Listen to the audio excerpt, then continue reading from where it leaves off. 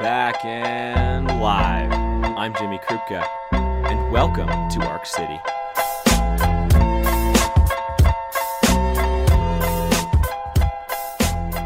Arc City is supported by US Ski and Snowboard and officially sponsored by Spyder Active Sports, the US ski team's apparel supplier for the past 30 years. Learn more at spyder.com. All right, guys, I don't really have too much to say today in my intro. I had an awesome conversation with Michaela. It's a really big deal, by the way, that I got a podcast with her because apparently her agent isn't taking any podcast requests because it's so crazy leading up to the Olympics and everybody's asking for one. So I'm pretty psyched about the fact that I got one. And I tried to take full advantage and ask some big questions, but you'll have to be the judge of how I did. Now, a few disclaimers before we get started. One, if you think I sound a little bit weird in the interview, I was sick that day, but, there's no sick days, and we've got Michaela on the line. And two, in the interview, I call myself a journalist, quote unquote, a few times. I want to be clear, I have not graduated college yet, and I have no official journalism training. So me calling myself a journalist is like a remote control car hobbyist calling themselves a race car driver. Anyway. And three, if you've been following Michaela on social media, you may have noticed that she has been posting a ton with Norwegian superstar skier Alexander Kilde, who's her new boyfriend. And so when I managed to get him in the room at the end of the interview for a few questions, I couldn't not play into the couple thing they've got going on. So you'll have to wait and see what I asked them. And I was thinking, all these power couples have these joined names. The best I could come up with for these two was McAlexander. So DM me or email me if you've got a better one. But anyway, I'm getting distracted. After I talked to Michaela and Kilde, I've got a cool little history nugget about indoor ski areas. Spoiler, they started way earlier than you think they did. And finally, at the end, as always, I read the mail. So without further ado, Michaela Shiffrin.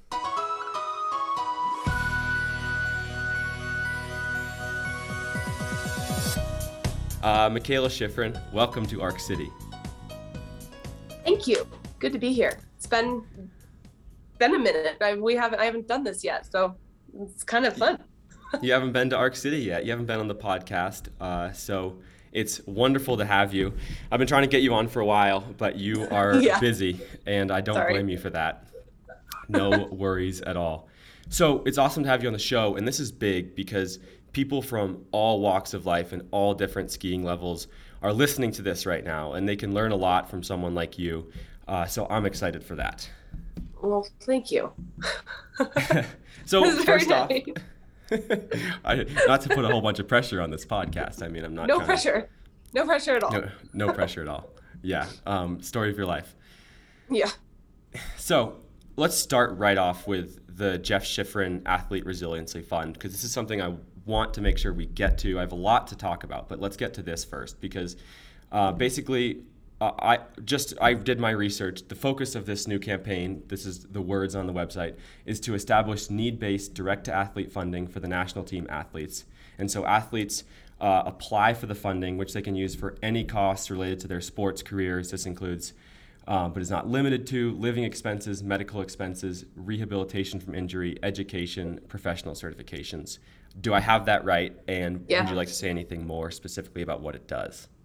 Yeah. So, when we started JSARF last year, during COVID, the idea was that, hopefully it would be successful enough that we could maybe go into a second phase and try to figure out what that would be. But at that point, it was like, we just need help now. Athletes need help now because as you know, and as most of the athletes on US Ski and Snowboard know, that all of our sports are incredibly expensive, and the travel is very difficult and expensive, and everything is time consuming and expensive. So, a lot of the athletes are working other jobs, second jobs, even third jobs, and just struggling to be able to actually dedicate themselves to their sport because they have to work other jobs in order to make any money to pay just general life expenses. And then during COVID, obviously that just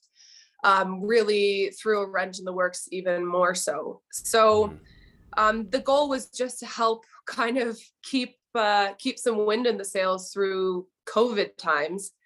And then we got a little bit past that, got through this season. It was one of, if not the most successful season US Ski and Snowboard has had, like as a whole across the board, which was super exciting. And then we got to talking about kind of phase 2 of JSARF this spring, about trying to keep it going and hopefully be able to help athletes maybe a little bit more specifically, the athletes who really, really need the help versus those who are able to, like, doing what they're doing and they're doing great and they maybe don't need it as much. So that's where the idea of need-based grants came from. And we're in the process of like working through what the application is actually going to look like and how the selection process is going to go down, because that's probably the most challenging thing, is figuring out how do you select. That's a really big question. Yeah. But anyway, we're at 86,000, almost 87,000 at this point, and all of donations right now are being matched. So I think the goal is 250,000, and we're getting there. And that feels like it's going to be a really good number to help hopefully a bunch of athletes more significantly than kind of spreading like a lot over like very thinly, if that makes sense. So that's our goal. And so far it's just kind of starting in phase 2. But the biggest thing right now is just figuring out kind of the application process and how that's going to go. And I certainly not doing that alone. I have a lot of help from a lot of professionals who know how to actually make that happen. Yeah, I imagine. Yeah. Again, you are busy.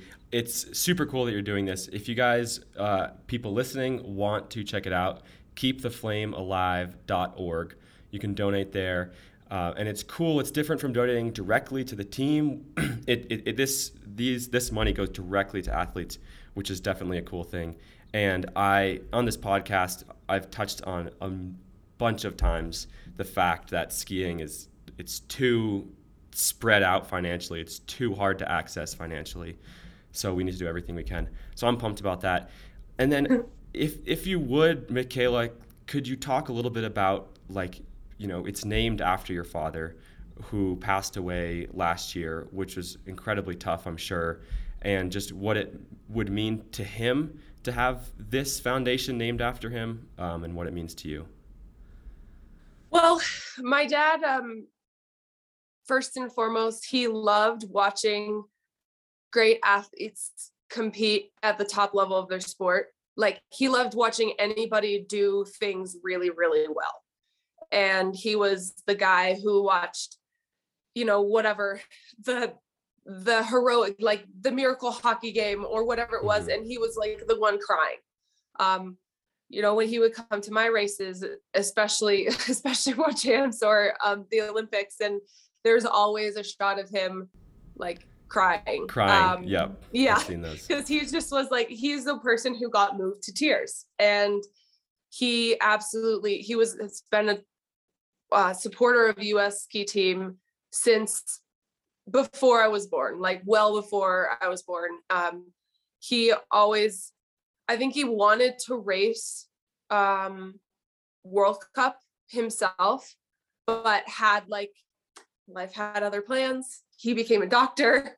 But he was always just always supportive of the athletes on the US ski team. And then it's kind of grown into US ski and snowboard. And he, like I said, he just loves watching anybody compete at the top of their level. So being a part or having his name be like the headliner for this campaign to help assist athletes in their goals to compete at the top level of their sports, I think he'd be pretty excited about that.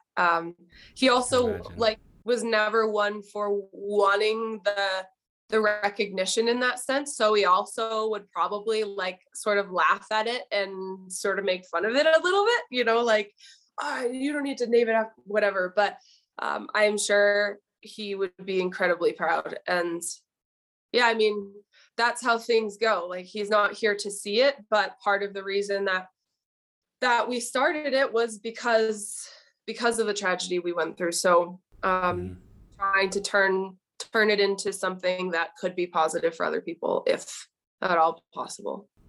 Well, that's really cool. And I kind of wonder, how has him, if you don't want to answer the question, I don't want to get too deep here, You but can ask it. That's okay. okay. And I know a lot of journalists have already hit on this, so we can move to other more, exciting stuff. But I'm really curious how losing your father has changed your relationship with ski racing, and in any capacity. Oh gosh. It's funny because ski racing, I started skiing with my family. Like, I got into skiing because we did it as a family together. It was like, you play board games, or you like make dinner together or something. Like, we skied together. And I think in the beginning, skiing for me was always so centered around family. And then over the years, especially as I started racing on the World Cup, it became more of like, I still love it. I still am passionate about it, of course, but it became more of the, like a job title. I'm a ski racer, and I'm racing on the World Cup. And like, it became more of a job, and sort of like ski racing, what I know it as now, it detached a little bit from that original concept I had, that it was like all centered around family. And now it's so more like I couldn't do it without my family, and their support and encouragement, and just making it possible for me. But when I go out and I ski, and this is actually something I've struggled with over the last year, because I thought it was going to change. I didn't think I was going to be able to ski again without him here. And there's been moments where I feel like when the first win back in Courchevel, it was actually like a very sad race and a very sad day. I guess that has changed, because normally if I won, like I found some joy in that, of course. Yeah. But now winning always has a little taste of bittersweet, and it feels like every good thing that happens in my life from here on out is like the first time a good thing has happened without not being able to share that with him. But as I was saying, it's just, I didn't want skiing. I don't want to hate skiing because my dad's not here to still love it. If that makes sense. And for a really long time, yeah. I thought that was going to happen. So luckily it hasn't, because I think probably because so much of the sport has morphed into like what I know it as today, which is World Cup ski racing, kind of a job, sometimes stressful, can be totally worth it at moments. Yeah. and other times it's just brutal. Yeah. And other times it's just totally brutal. And I'm actually thankful for that sort of detachment, because it allows me to still do the sport and still find some enjoyment in it. I think if I completely associated it only with my parents, with family, I would have quit. Absolutely. Mm-hmm. Well, that's interesting to hear, kind of all that back and forth, your relationship with the family, and now, so the disassociation brings me to a really good question that I wanted to ask. Well, you can be the judge of if it's good, but who would Mikaela Shiffrin be if ski racing didn't exist? Oh gosh.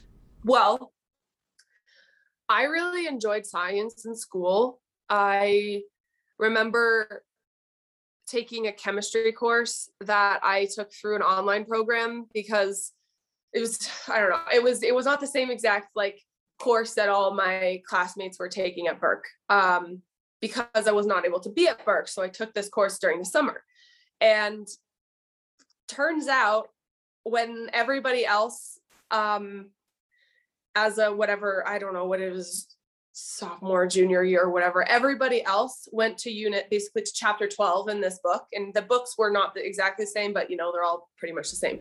Yeah. I had to go to chapter 24 to get my credit. So I was like, you've got to be kidding me. I'm doing literally twice as much as everybody else, but I worked all summer long to get it done.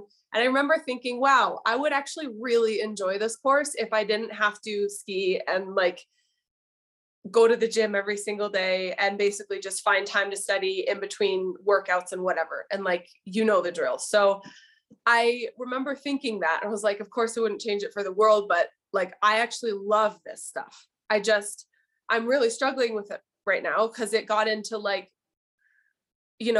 organic chem, like college level organic chem that I was like, I'm not prepared to learn this right now. I don't know what's happening. I was like asking my strength coach who was working on his PhD at the time. And he was like, I don't even know the answer to that. Like, what? So anyway, I probably would have gone down that path. I never took physics. So I would have like kind of kept exploring the sort of science route. I think I'd see myself being maybe an environmental engineer, or like a marine biologist or something like that. But then over the years, because of skiing, I've been introduced to different aspects of like life for like business or whatever. And interior design, buying this house and designing it. So there's a lot of different things that I've been really interested in. Couldn't say for sure, but that's kind of where my head's at. Okay. Well, that's great to hear because everyone knows Michaela, the skier, but there's a lot more behind you than just the skiing that I wanted to. Well, not anymore. Now, if you ask me any question that I learned in that chemistry course, I'd be like, I don't know. I forgot it all. Maybe What's it would H2O? come back, but that's water. Thank you for that. Wow, what a chemist. All right. And my second half of that question would be if you if you had to tomorrow switch Olympic sports, what do you think you'd have the best chance at doing well in?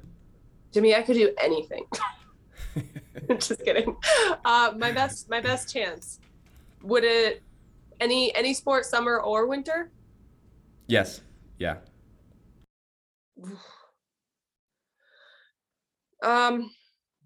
Best chance at like making it to the Olympics or best chance at a medal? Making it to the Olympics, I guess. Yeah. I don't know. You could say 10-meter air rifle. That one can't be too hard. That's probably harder than you think it is. It's probably harder than I think. Ski cross. Is there women's ski cross? There is. I would be so bad at ski cross. Those guys, they are so like just badass. Are you kidding? I would be like, too nice? First jump, I'd be like, I can't, I don't want to do this anymore. And then at that point, you really can't stop because you're just on the track and there's people around you. So, oh no, I would be the one to wreck myself in that. I would want to say tennis maybe, but that's like, I don't like to say it because obviously the amount of work it takes is like astronomical. But if I wasn't a skier and I started early and in that sense, maybe I could have, developed the skills I have in skiing, but instead in tennis. Mm-hmm. That's because probably you play a lot of tennis, don't you? Yeah, I try to play a lot. I feel like it's good cross training. My mom is an amazing tennis player, so she taught me how to play, and we still play once or maybe twice a week at least. And I don't know, it's like I'm good at what I'm able to do. I've got a pretty good forehand, pretty good backhand, and every now and then I hit a drop shot that actually goes over the net. But I can't serve. Like there's a lot of things I'm not able to do. But maybe if I had put the time into tennis that I put in skiing, it might have been okay. There you go. Yeah, I imagine you're known for your work ethic. So yeah, you are. Yeah, I can tell you that. Yeah, that's the job of a journalist. We get to just tell you things. So speaking of the Olympic season coming up, I know you're being asked a million questions about it, but it also means that you go to these events, these mainstream events like the ESPYs. So do you enjoy those big mainstream events like that? I enjoy them. it's just a lot. And I think there's some people really thrive off that like extreme social interaction. And, let's say like before pre-COVID even, because this time it was even smaller than it normally is. And that was more my style, I would say. But pre-COVID that, there's people everywhere. It's like sensory overload. And I remember a couple years ago that I basically spent the week in LA for the ESPYs and then the Kids' Choice Sports Awards, and just coming home and being like, I am so exhausted, because we just packed in as much media as we could then. And I was still doing my double sessions every day. So just like waking up earlier and doing them when you get in. That's a lot. So it's like the kind of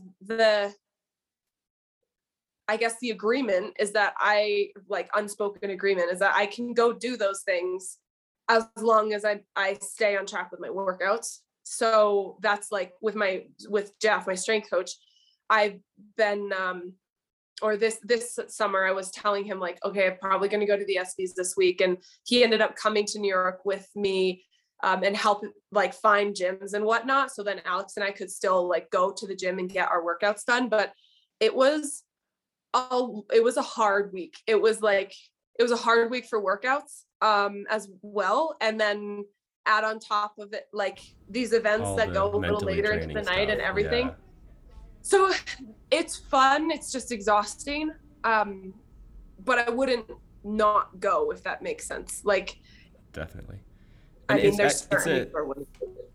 It's a big deal that you go, because you are really being an ambassador for the sport, and ski racing needs people in the mainstream, letting mainstream people know, hey, here's a cool sport. Here's a cool athlete doing that sport, which is something that Lindsay did a ton of and still continues to do. But it's kind of really only you two doing that mainstream stuff. Have you talked to Lindsay like for advice about this kind of stuff? Not as much. I mean, I just like, I've seen how she like transcended the sport, and between her and especially Bodhi as well, became these household names that people like. It's almost like the Lindsay sport versus ski racing in a way, which is not necessarily a bad thing. It's just like people, at least there's some recognition for what we do. But I think like ideally we'll be able to get more of our athletes into that spotlight, and not just like, first and foremost, I think the goal is having our athletes like winning races, having that depth at the highest level. But once we get that, and we're starting to really like get that,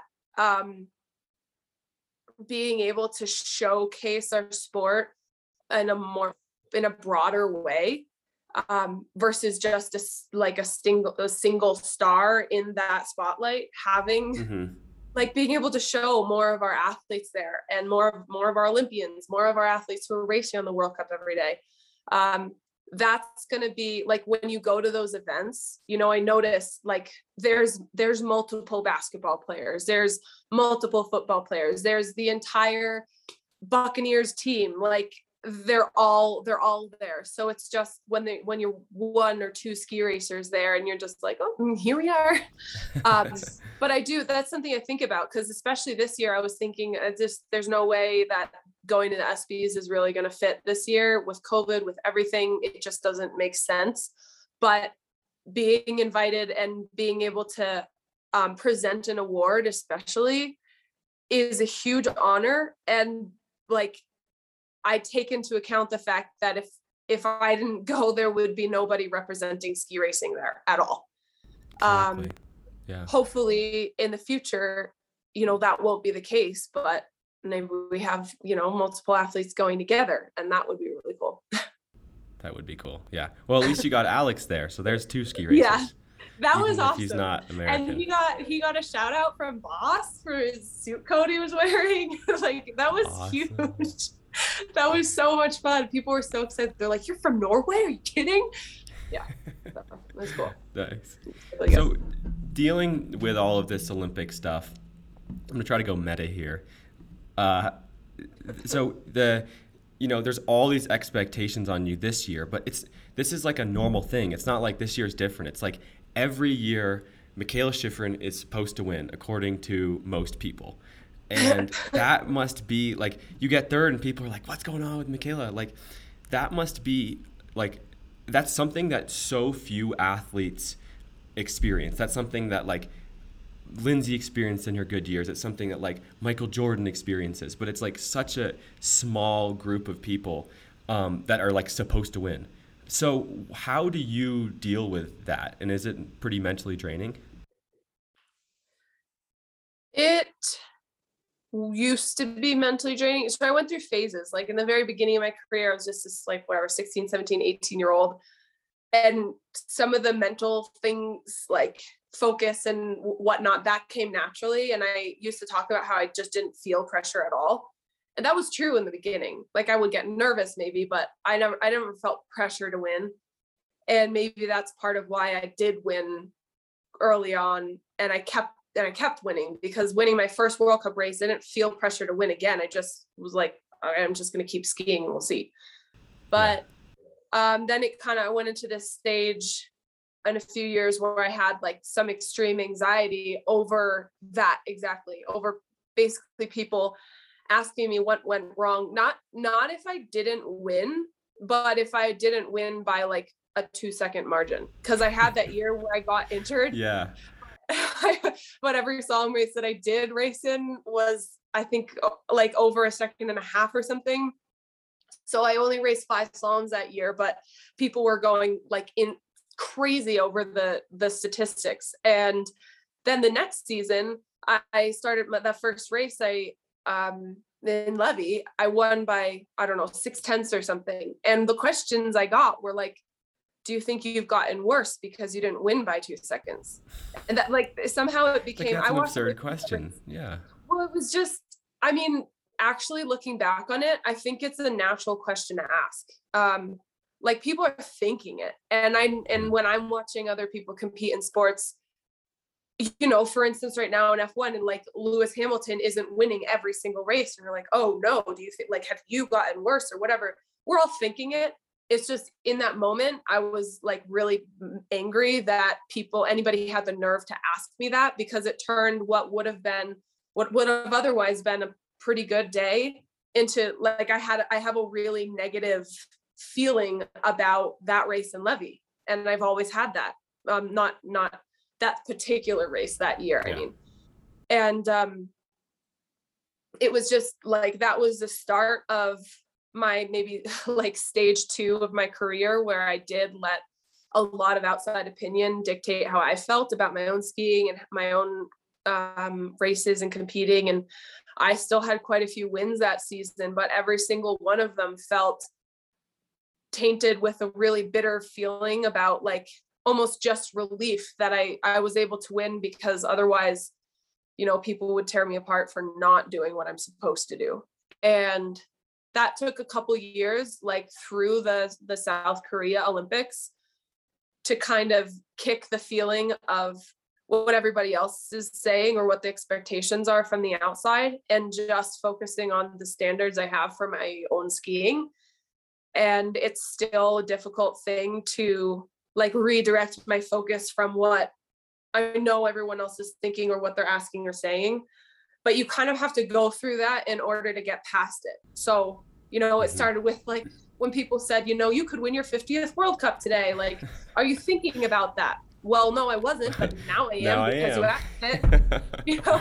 And I got to a point where I was like, oh, there it is. Like you said the number, there's more numbers, there's always statistics. And what I try to do is just remember that when people ask those questions, whether it's media or just friends or family or a random person on the street, if they ask it, they're literally just doing their job or just asking something that they just want to know. And it's a really natural, like, so far I've been fairly lucky to not get questions from people who seem like they just want to make me feel really bad about myself. And if I get any questions with someone like that, then I'm like, okay, bye. We're not talking again, because you just seem like you're a really angry person. But yeah. Okay, that makes sense. Now, I heard this theory that someone told me that your method for performing on race day is not necessarily skiing your absolute best, but it's just getting so good in training that on race day you can ski like 90% and still win. Is that the thing? Yeah. I mean, it sort of worked out that way for a while. I think now a lot of the women have raised their level enough that it's like this past season, a lot of those races I was giving all I had. The issue is that if you give all you have, but you're underprepared, then all you have is most likely not going to be good enough. But if you're like essentially over prepared, then everything you have to give is going to be like well past the criteria to essentially win the race. So that's my mindset kind of comes from just like my best shot at even having a chance to win is to have the best preparation or to be the strongest, just the most prepared on the mountain. And that is a little bit like a motto that drives me when we're not racing in the off season, like on the really hard sessions in the gym, or when we're, training in Chile and I'm wondering if I should try to shoot for one more run or not. And like, those are the things that push me to do the one extra rep or, go a little heavier in the weight or just, a little extra focus because you just can't skimp on it. Yeah, people put so much pressure on having a perfect race day that they kind of forget that the better you are to begin with, the better you're going to be. Which is, I'm a Patriot fan. I'm assuming you're probably a Broncos. Are you a Patriot fan? I could be a Patriot fan. I support the Broncos, and I'm a pretty big Seattle Seahawks fan as well. Okay. But well, anyway, what I was going to say. I appreciate what the Patriots have done. Yeah, what I was going to say is that's Bill Belichick's whole thing, winning all those Super Bowls. He always would say it's just about the preparation, which I love because I'm a huge Patriots fan.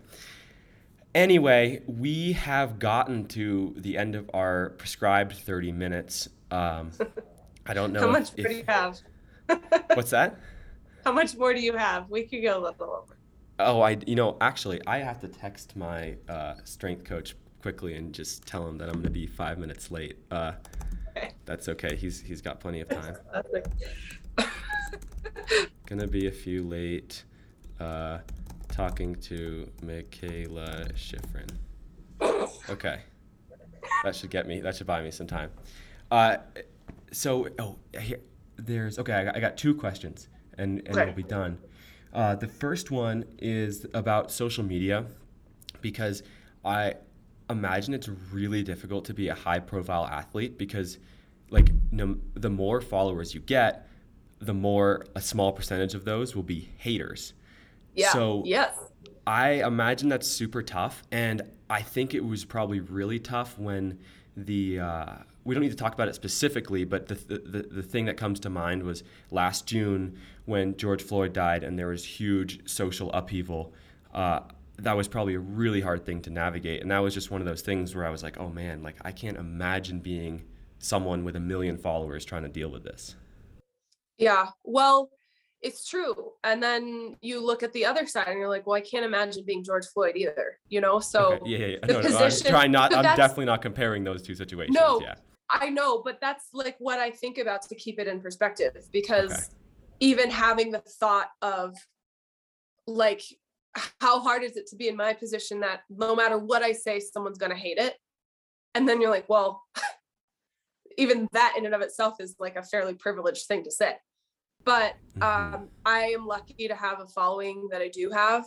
And I think generally speaking, it's my followers have come from how do I put this? Like, they're fairly authentic followers, if you know what I mean. I've tried to stay just very true to what I believe or my personality on Instagram. It's like an extension of myself, or, the sponsors I've aligned with because of what my values are and that they match with my sponsors. So everything, even the advertisements, are like an extension of who I am. So hopefully the people who are following me follow me because they appreciate that. Or, you know, like you said, there's that percentage of people who are just straight up haters and they just want to like heckle you or whatever. But for sure, when those controversial events arise, and there have been a lot of those over the last few years, especially, it's the difficult thing is in deciding how you want to take a stand. I don't think it's the question of if you want to like take a stand, but it's how you want to say that and how you want to share essentially your opinion out there, because very few of us know actually all of the facts, and almost none of us who are out there posting about it are certified historians or like political scientists or whatever. We don't all know everything that goes on there. So everything is sort of your best guess, strong opinion, essentially assumptions. And one thing that I've tried to stay away from is putting my opinion out there as if it's fact, because basically, you know, the negative side of social media that has come along with many positive things and like connecting the world together in a better way. One of the negative things is that it's like hard to decipher opinion from fact. So I just don't want to be pouring fuel on the fire when I'm, you know, saying what I think and people are taking that as opinion, because I'm not an expert. Absolutely not. I'm pretty much only an expert in skiing, and even that's debatable. So oh, come on. That's one of the things I've been afraid of. And I think the hardest thing during like Black Lives Matter, which is not even over, it's just like during the most like hottest moment, was how do I say this so people understand where I stand, but are not going to assume that I'm trying to tell them how they're supposed to think, if that makes sense. That makes a lot of sense. I think that's a really good answer. Yeah, I think it's a great answer. And I appreciate you putting it in perspective in terms of how tough the situation really is.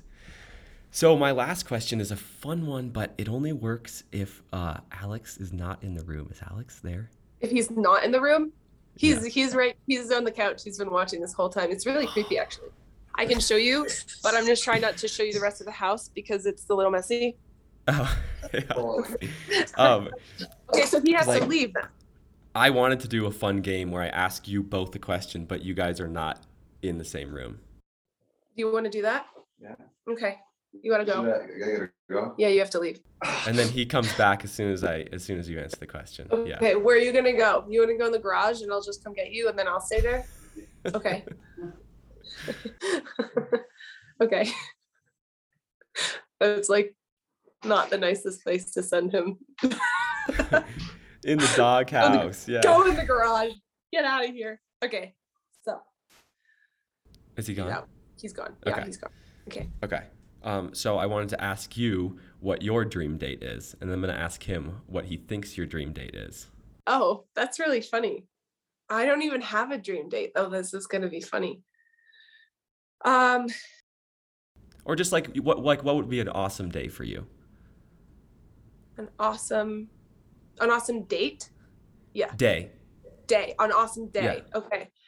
An awesome day is probably in Maui, actually. Okay, so this is like when I think about like in my free time where I would want to be, it's always like in Maui, you know, wake up, go for a run. And this is kind of what we did, like the 2 weeks that we were in Maui, but go for like an early morning run, have a really good breakfast with like eggs and papaya and mango and bacon and avocado and toast and everything. And then maybe going to the beach while it's still a little bit calm and not too windy. And then as the wind picks up, then we would go to the windsurfing, like more side of the island, and windsurf a little bit. And then you do that until you're exhausted, and that doesn't take that much time. So then we go to like drive back over to the other side where we're staying and have like an early like snacks or something, or early dinner, and you watch the sunset, and then maybe like boogie boarding in the evening when the waves are nice, like body surfing.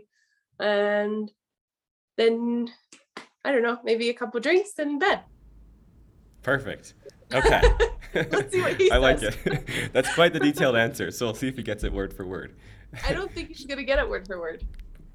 Probably not. He Let's might bring it not in. get close. He's probably gonna be like, "Oh, probably skiing." No, I'll Skiing's give cool. him. I'll give him that hint. Yeah. Okay. All right. Okay. Sounds good. I'm gonna go get him. Okay. I think he's like hammering down a wall right now, so I probably actually should just Huh. hold on.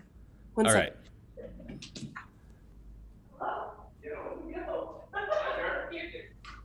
I want to hear what you. Can I stay and hear what he says? No way. You're not gonna stay. No. Yeah, you can. Yeah, you can stay. Yay! You can stay? That's unfair. You're not allowed to know what I said. Okay. We're go. teaming up on you, Alex. Oh. All right. Well, first of all, I want to give a warm welcome to Alexander Kilday to Arc City. Welcome. Thank you. Thanks for having me. It's my pleasure. It's great to have you on the show. And we're going to start things off hot right with this trivia question here. Okay. So I just asked Michaela what her ideal date would be. And then she was like, well, I don't know. But I said, okay, what's your favorite? What would be an awesome day for you in your free time? What would be an awesome day anywhere in the world? And she gave me a pretty detailed answer. So I'm wondering, Wow. what do you think she said?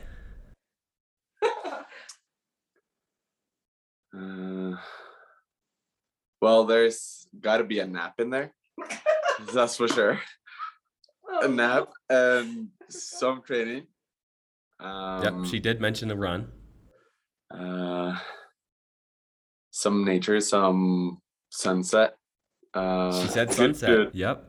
Good food. Oh my gosh, you She said good food. A Yep. movie. Oh, Oh, fair. I forgot the movie. I don't know. You didn't say movie? That's okay. What? That's really strange. Where would it be? Where It would would be maybe on Maui. Oh, she Nailed said it. that. Nailed just it. nailed I just nailed it. Well, did my job pretty well, huh? There you go. All right. You guys passed the test. That was pretty good. Good. That was Awesome. really Yeah. good. Good job. I was really nervous. I was forgot a movie. I haven't been that nervous in a long time. Okay. So, so this is a great question now because I don't know if you've experienced the same thing as me, but being injured, you kind of start to crave those pressure situations.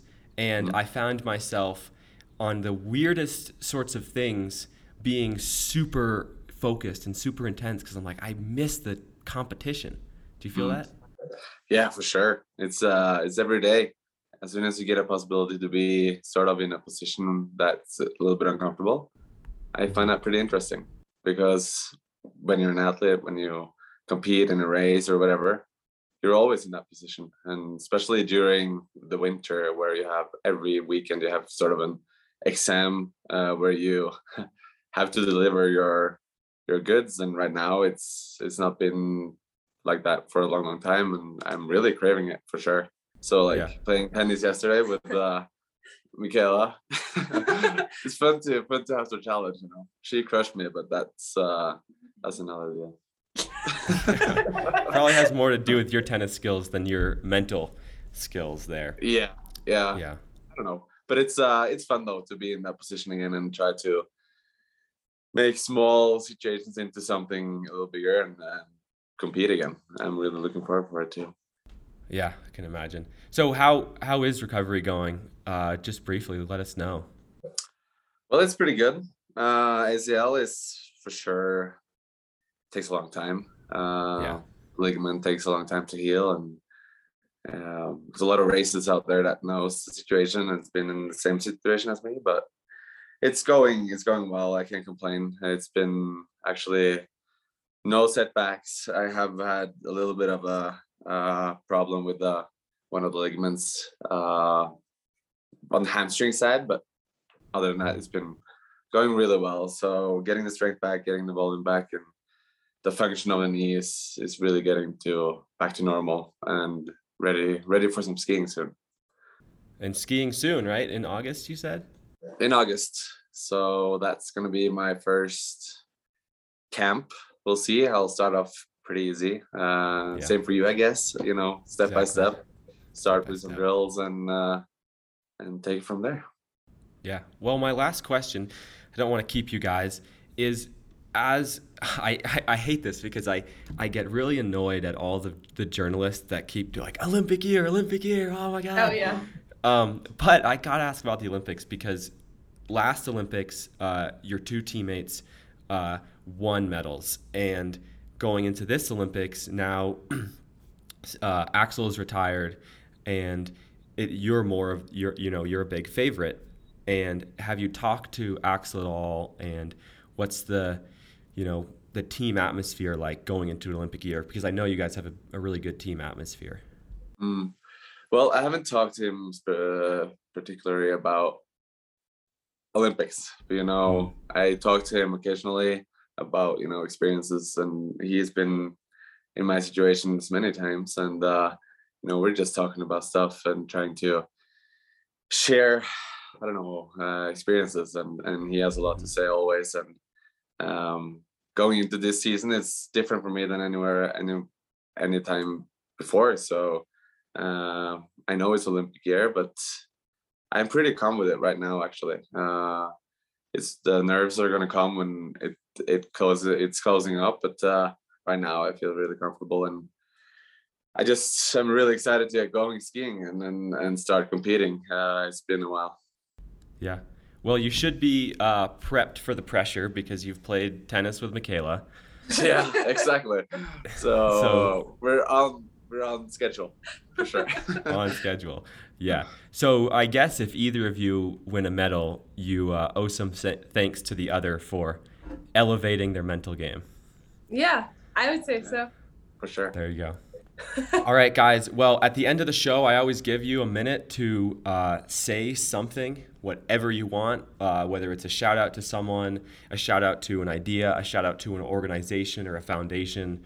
We'll start with you, Michaela. Anything? Oh gosh. Well, shout out to Jeff Schifrin Athlete Resiliency Fund, which we touched on earlier. KeepTheFlameAlive.org. KeepTheFlameAlive.org. And thank you to all of the people who have already donated and to the people who are going to donate, because that's huge for our athletes in US Ski and Snowboard, and it's making a big difference. So, yeah. Awesome. Alex? Well, I want to give a shout out to everyone that's been on top of it, trying to get me back on skis and in my rehab.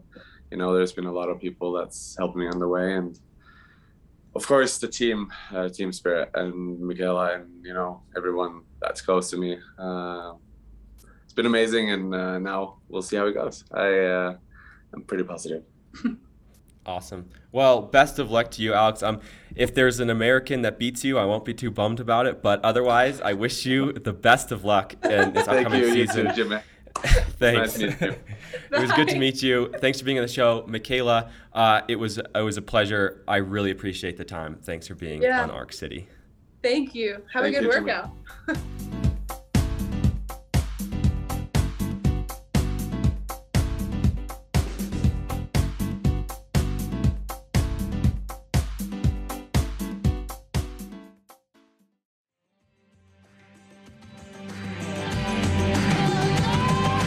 You know what time it is. All right. As you can hear, probably, I'm rustling the pages of my May-June 2021 skiing history issue. Page 20, a brief history of skiing indoors. So the first generation of indoor skiing was born in Europe in the 1920s. A Brit by the name of Lawrence Ayscough. Sorry, Lawrence, I'm butchering your pronunciation. He patented something that kind of resembled snow, a mixture of sawdust, soda crystals, and mica, and they spread it on top of straw indoors. And so the first recorded use of this mixture was in Germany on a 720-foot long slope. And they started using this other places, Norway. They started trying to build jumps indoors. And then in Madison Square Garden in New York City in 1936, they turned the thermostat to 26 degrees, pumped the air conditioning, and put real ice on the arena's floor. And they built like a huge jump and all sorts of, a ski hill for skiing. And they had a winter sports carnival. It was amazing for 1936, if you can believe it. Japan in the 1950s had something like that. Australia started getting into it in Brisbane. And then they had this thing developed called permasnow, which was like frozen jelly, I guess, and it could freeze at a higher temperature than normal water snow. And they started making, they made 20 centers in the 1990s with this permasnow. And then finally, from the 1990s to now, they started using real indoor snow. They just, use your typical snowmaking systems and figured out more efficient ways to keep in the cold air. And so there's one in Wittenberg, Germany. There's one in Belgium. There's one in Lithuania where World Cup skiers train. And the weather's always going to be good. At least not good, definitely not sunny. It's a little bit dark in these places, I can tell you from experience, but it's very consistent training. And, now there's places in Japan and Netherlands and the UK. Actually, there's one in Dubai that's one of the biggest in the world, and it's got the only indoor black diamond, apparently. It's also got an ice cave and toboggan runs. So the market is increasing for these. They're still really expensive to build and expensive to maintain, and it's kind of funny because I'm not sure how sustainable they are considering the energy use they use. So, the more indoor centers we build, the more we contribute to global warming. But we won't get into that. There's one in New Jersey, actually. I'm looking at a picture right here, and apparently mall developers are hoping to build more of these and get people to the malls. Now, the one thing I will say that's kind of cool about this is that you can build an indoor skiing area in a place that doesn't normally have skiing. So maybe this is a way for ski racing to reach people and to stop the shrinkage of the sport. Anyway. We just got a letter. We just got a letter. We just got a letter. Wonder who it's from? All right, guys, got just one message to read to this week, but thank you for all of your messages and emails. I really appreciate it. Keeps the ideas flowing, keeps me pumped about the podcast. Anyway, arccityjimmy@gmail.com or DM me on Instagram at Jimmy_who_. I will always respond. So Evo sent me a picture of Ernie McCulloch, who he says is the best-known, longest-serving ski school director at Mont Tremblant. And this picture shows Ernie's skis that he's carrying on his shoulder with a dark piece of wood extending from the toe piece and heel piece, held in place by a metal clip on either end.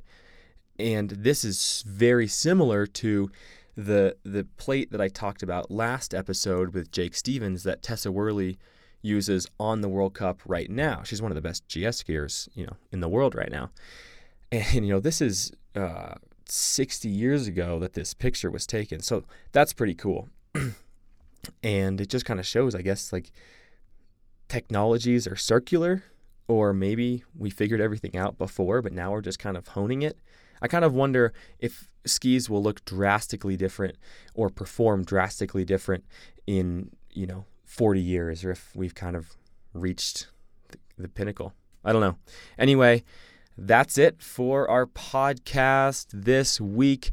Next time, we've got Sam DePratt, who is a teammate of mine in the U.S. ski team, and he broke not one, like I did, but both his legs. And he's a fascinating human, a fascinating ski racer, and he's got an incredible story. So get psyched for that. Stay tuned. Until then, think about skiing, think about ripping arcs. After all, this is Arc City. And I will see you right back here next time. My name is Jimmy Krupka. Thank you for visiting Arc City.